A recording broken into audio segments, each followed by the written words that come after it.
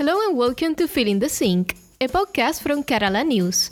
My name is Alejandra Angul Alonso, and on this episode we'll be talking about the new Keralan government, only formed by left-wing pro-independence party Esquerra Republicana, following the departure of former junior coalition partner Junts per Catalunya.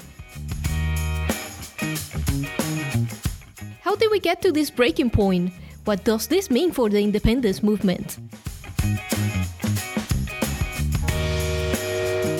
My colleague and Kerala News editor Gifre Jordan joins me today to discuss the political fallout. Thanks for having me again, Alejandra. Yeah, thanks for joining. It's been a busy week. So Gifre, now Esquerra is governing solo with just 33 seats of support of the total 135 in the Keralan parliament, a significant minority indeed. And I guess I'm just wondering, why has the situation escalated to this breaking point? Give us a summary of the coverage of the last few weeks. Yeah, well, I'm going to try to summarize it. It's a bit difficult to explain the whole thing, but our listeners have to know that Esquerra and Junts formed a coalition government after the February 2021 election. They signed a coalition deal in May 2021. But in August 2022, so a couple of months ago, Junts began to say that that deal was not being complied by Esquerra. So Junts was complaining about, for instance, all the independence bloc not having a joint strategy in Madrid's Congress, the MPs of Esquerra and Junts. And they were also complaining about path of these talks with Spain that the Catalan government is having. They say these talks should only be about a referendum on independence and an amnesty for all the open judicial cases for people involved in the 2017 referendum preparations and organization. Junts was also complaining about a lack of coordination of the whole independence bloc. They wanted some entity to coordinate the strategy. And well, they said these three things are not being complied. And as a result, a couple of weeks ago, in the general policy debate that happens every year, every September, Junts suggested that Esquerra should put forward a motion of confidence to check whether MPs in the chamber still back the president, Esquerra's Pere Aragonès. That was very annoying for Aragonès. I guess Aragonès didn't like that. And the day after, he sacked his vice president, who was Junts' highest-ranking official in government, Jordi Puigneró. So he did that only one day after Junts, their ally, threatened with this motion of confidence. What happened afterwards? Junts gave 3-4 days to Esquerra to engage in an express negotiation about those 3 points that I mentioned in order to continue this government. There was no deal reached in this express negotiation. And last week, in an internal vote, Junts members, it was about 6,000 people were eligible to vote in this internal consultation. They decided to leave government, to quit government by 55% in favor of leaving and 42% in favor of staying in government. So it was quite tight, but clear. The result was clear. So Junts quit the government last week. Yeah. And actually was Esquerra's first solo government since 1934, in 90 years. This hasn't happened in the past 90 years. Yeah, that's very shocking. Pretty significant, yeah. Yeah, and Gifre, I believe that also a few ministers from Junts resigned. They stepped out. Absolutely, all of them. So it was one sacked by Aragonès, and the other 6, they resigned. Esquerra appointed these 6 new ministers in order to replace Junts members. Basically, this works pretty easily. The president, Pere Aragonès, is directly appointing these ministers. Yeah, and who are these new ministers? What's their story? Well, what's interesting about it is 3 out of the 7 new ministers appointed have backgrounds in other parties. For instance, the new universities minister, Quim Nadal, used to be a mayor of Girona for the Socialist Party, which is unionist, by the way. Quim Nadal, he kind of moved away a little bit from the socialists, and now he's an independent, so he's not member of any party. He's 74, by the way, and now he's ended up in an Esquerra government. I believe that Nadal is not the only historic figure that Aragonés has brought back into government, right? Yeah, absolutely. So Carles Campuzano used to be an MP for PDeCAT, who's like the heir of the old center-right nationalist Catalan party called Convergència, so center-right. So that means that Nadal used to be socialist, Carles Campuzano used to be part of a center-right party, and we have like another minister coming from a different party from Esquerra, who's Gemma Ubasart. Gemma Ubasart used to be the leader of Podemos in Catalonia, this anti-austerity far-left party. So what Aragonés has done with this government is to have okay, I'm leading a solo government. I know it's a minority government, only Esquerra members, but I want to show that my government has a wide range of ideologies, and I want to... Right, and that's why he went outside the Esquerra circle.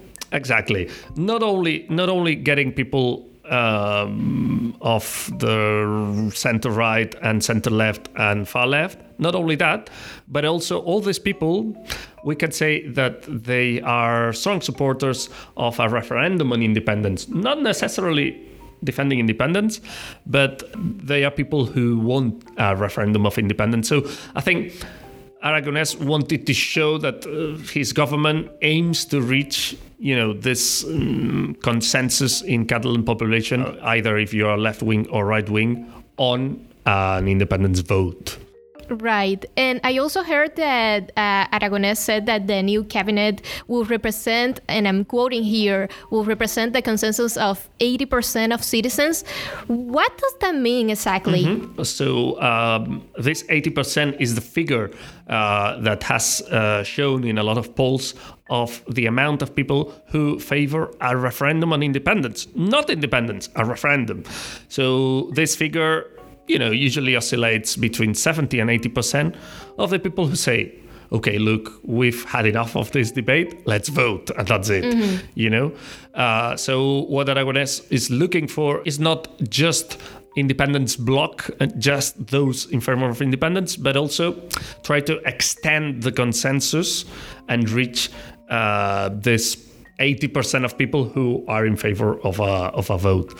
But of course, opposition parties, in which, for instance, Junts is included now, they say, yeah, okay, you say that your government represents 80% of citizens, but this is false because you only have 25% of the seats in parliament. So yeah, they're not really convinced about this so argument. The opposition has been vocal about the new ministers. They've criticized it a lot because they say it has no majority. And even Junts, the old allies, they say that this government has no longer legitimacy because Aragonés was appointed president as a result of a deal with Junts, but this deal doesn't exist anymore. So Junts and other parties say that, there's no legitimacy and he should go through a motion of confidence in parliament or a snap election. That's what they say. Right. So let's take a pause now and listen to this report from our correspondent Kilian Shields. We'll be right back.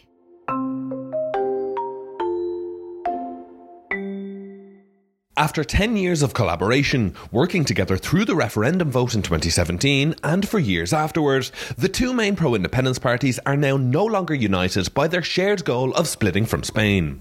But how did we get here? How did the coalition collapse? Esquerra and Junts found it difficult to reach a deal over forming a government after the last election in 2021, and the 3-month deadline to name a president nearly passed before Junts agreed to back Esquerra's Pere Aragonés for the post. One of the first tasks for the new president was to manage the dialogue table between the Catalan and Spanish governments. Junts wanted to send party members who were not part of the Catalan executive at the time, but Aragonès decided that only ministers should attend. Junts refused to take part in the talks and instead criticised them as pointless endeavours. In the summer of 2021, there was a lot of talk about expanding Barcelona's airport with funding of around €1.7 billion. Jordi Puigneró, Catalonia's vice president at the time and member of pro-business Junts, made a deal with the Spanish government for the investment in the infrastructure. The senior coalition partner stalled on greenlighting the proposal, largely over environmental concerns, and it eventually fell through. One of the biggest points of contention between the parties came this summer, when Laura Borràs was suspended as Parliament Speaker, due to being investigated for alleged corruption while she was head of the Catalan Institute of Letters. Borràs strongly denies the allegations and has described the investigation as political persecution. However, Esquerra Bureau members voted in favour of applying the article that saw the Junts president suspended from her post in July. By the autumn, tensions were high. Aragonès declined to attend the National Day rally after the organisers were highly critical of the government. At the 5th anniversary of the referendum on October 1st, some Esquerra figureheads, including former Parliament Speaker Carme Forcadell, who was imprisoned for years for her part in the referendum, were whistled and jeered by the crowd when they spoke on stage. Against this backdrop of uncertainty over how to pursue independence and bitter resentment growing between the two sides of the divide, Junts decided to up the pressure on Aragonès during the general policy debate in September by suggesting the president submit himself to a motion of confidence in the chamber. Junts said at the time that they wanted to ensure that the investiture agreement was being complied with, but Aragonès viewed the move as an act of distrust and promptly fired his vice president as a result.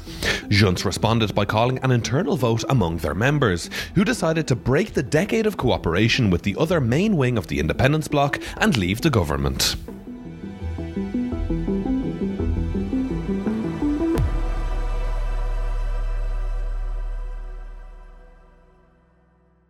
Thank you, Kilian, for that. Gifre, we have talked about the tensions inside the pro-independence movement in the podcast before, quite recently when we produced an episode about the October 1st independence referendum. But just give our listeners a quick refresh about this. How does the 2017 referendum and aftermath still shape the independence movement? Mm-hmm.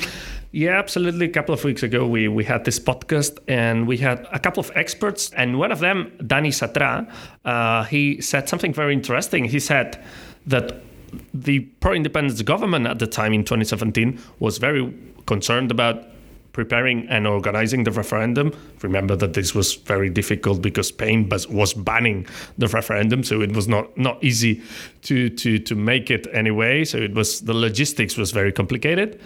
But according to Satra, the pro-independence parties and government didn't think about the day after, So once the referendum took place, okay, what next? Yeah, they didn't plan long term. Absolutely. No, not really. So they ended up declaring independence, but not implementing it because there was no international recognition. Spain took over. They ousted the whole government and they imposed direct rule. So the outcome of the referendum was not independence, let's say.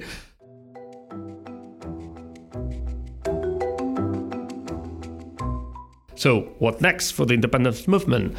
From late 2017, we already saw two separate strategies. On the one hand, Esquerra, the ones in government now, in solo government now, they were like, okay, we should prioritize talking to Madrid, like reach some kind of agreement on an allowed referendum with Spain, making the most of the fact that Spain's government had just changed and the socialists who are more moderate were now in the Spanish government. That was Esquerra's approach, talking to Madrid and persuading Madrid on another referendum, in this case accepted, like Scotland with the United Kingdom in 2014, for instance. But Junts, their approach from day one after 2017 was going ahead with this more confrontational approach with Spain. So they talk about peaceful confrontation. That's what they want, a peaceful confrontation with Spain in order to, they say, implement the results of the 2017 referendum, which was 90% in favor, but with only 40% of turnout. So the ones against independence didn't turn up in the vote. So these two different strategies are all the time clashing. They are opposing strategies. So both parties want the same, a Catalan Republic, and split with Spain, but they have very different ways to reach it. Yeah, and that's been a problem. They haven't been able to find a middle ground. Absolutely. No, not at all. And that's the problem. 5 years have already gone by and they haven't found consensus yet. So this situation has escalated and this has ended in the end of this coalition. So we asked Ernesto Pascual, a doctor in political science, to know if Aragonese single-party cabinet can survive the remaining 2.5 years of the legislature. Let's have a listen. We'll be back in a minute. Sí, ens hem de remuntar al dia de la declaració d'independència. The Declaration of Independence is the source of the current split in the independence movement. D'aquesta il·lusió col·lectiva que es va crear. The 2017 independence push created a collective excitement in a part of Catalonia, but after the failure to exit Spain, disappointment came, and this disappointment has to be managed. És un esforç de negociació amb els altres. There is no tradition of minority governments in Catalonia, so everyone's effort to negotiate is required. The president's first move has been appointing ministers that come from different political backgrounds from his, and that cover all the range of the old Catalan politics. Si els resultats són canviants. If the Spanish government changes after the upcoming election and the People's Party and right-wing Vox get a majority, the Catalan government's backbone would tumble. The socialists would be forced to try to gain more power in Catalonia. This is a real possibility. Això és una possibilitat real.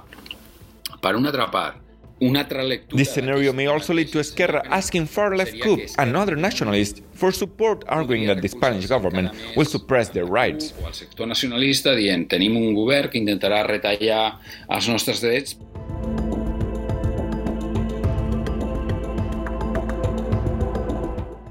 Dolgui o no dolgui veure'l, el que està clar és que aquella fase d'efervescència al moment... Painful or not, the truth is that there have been several phases in the road to independence. It was in full swing in 2017, but now the momentum is clearly gone.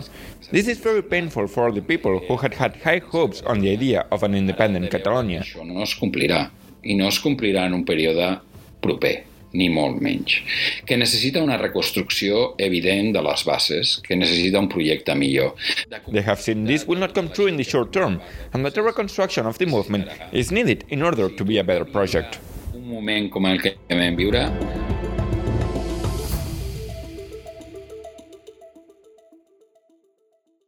So, Guifred, talking about the end of the coalition, I'm curious to hear your thoughts about this.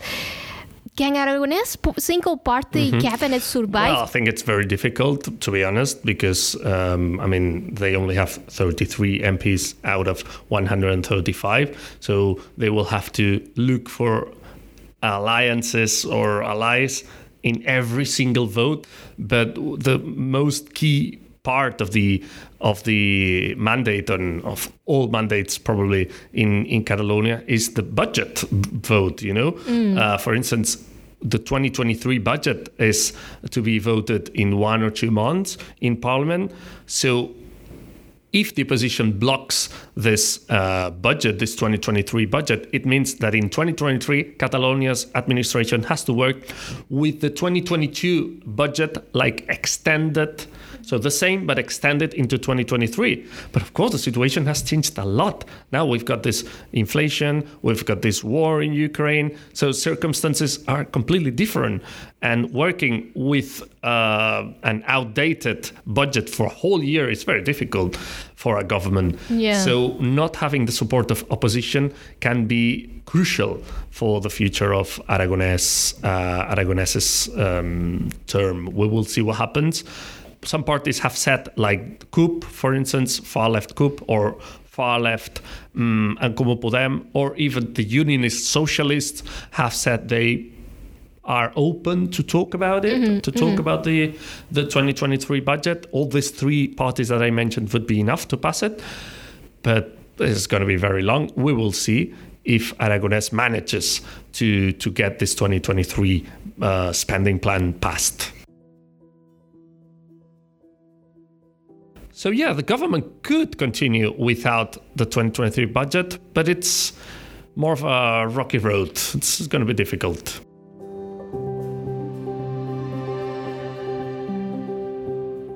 Another challenge that Esquerra Party is facing also is the 2023 local and Spanish elections. Could that be influential somehow? Yeah, I think so. The local elections will be held in late May 2023, and this will be the first test to see whether voters kind of green light this solo government of Esquerra. Local elections are different because you are voting your mayor, so it's got nothing to do. You're right, but it's the same parties. And we can see more or less some trend. And imagine that Esquerra's vote share, it's plummeting.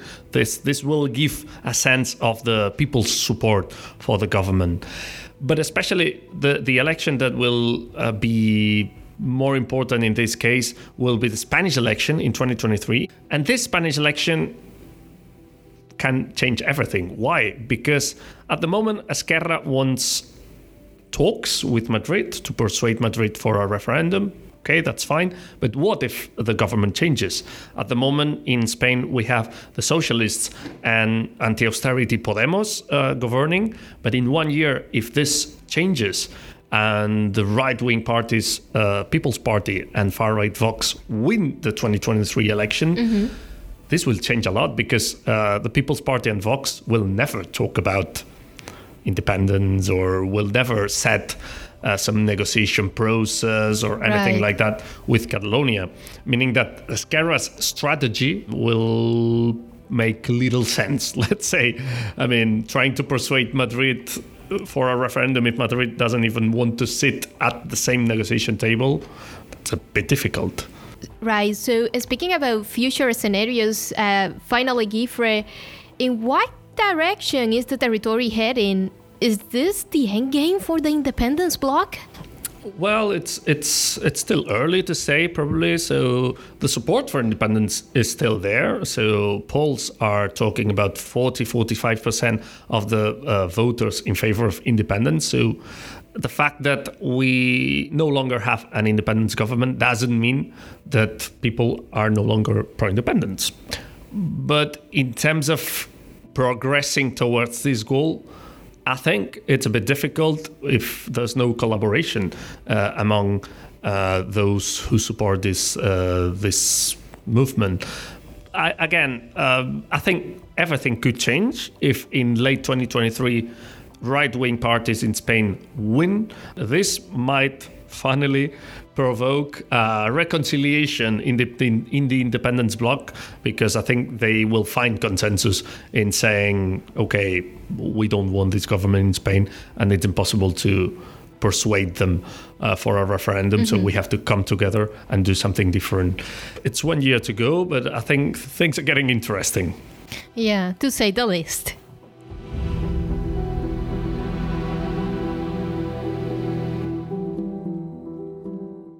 Okay, well, and there is where we are going to leave the conversation this week. Thank you so much, Guifre.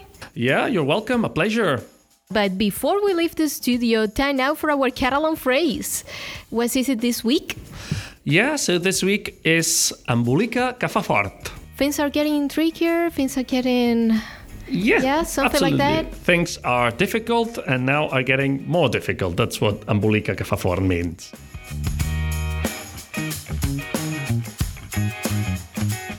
That's all we have time for today. Thanks for listening. Do please subscribe to Feeling the Zinc wherever you get your podcast, if you haven't already. We'll be back again next Saturday with another episode of Feeling the Zinc. Until then, from me, Alejandra Angulo Alonso, and all of us here at Catalan News. Bye for now. Adeu.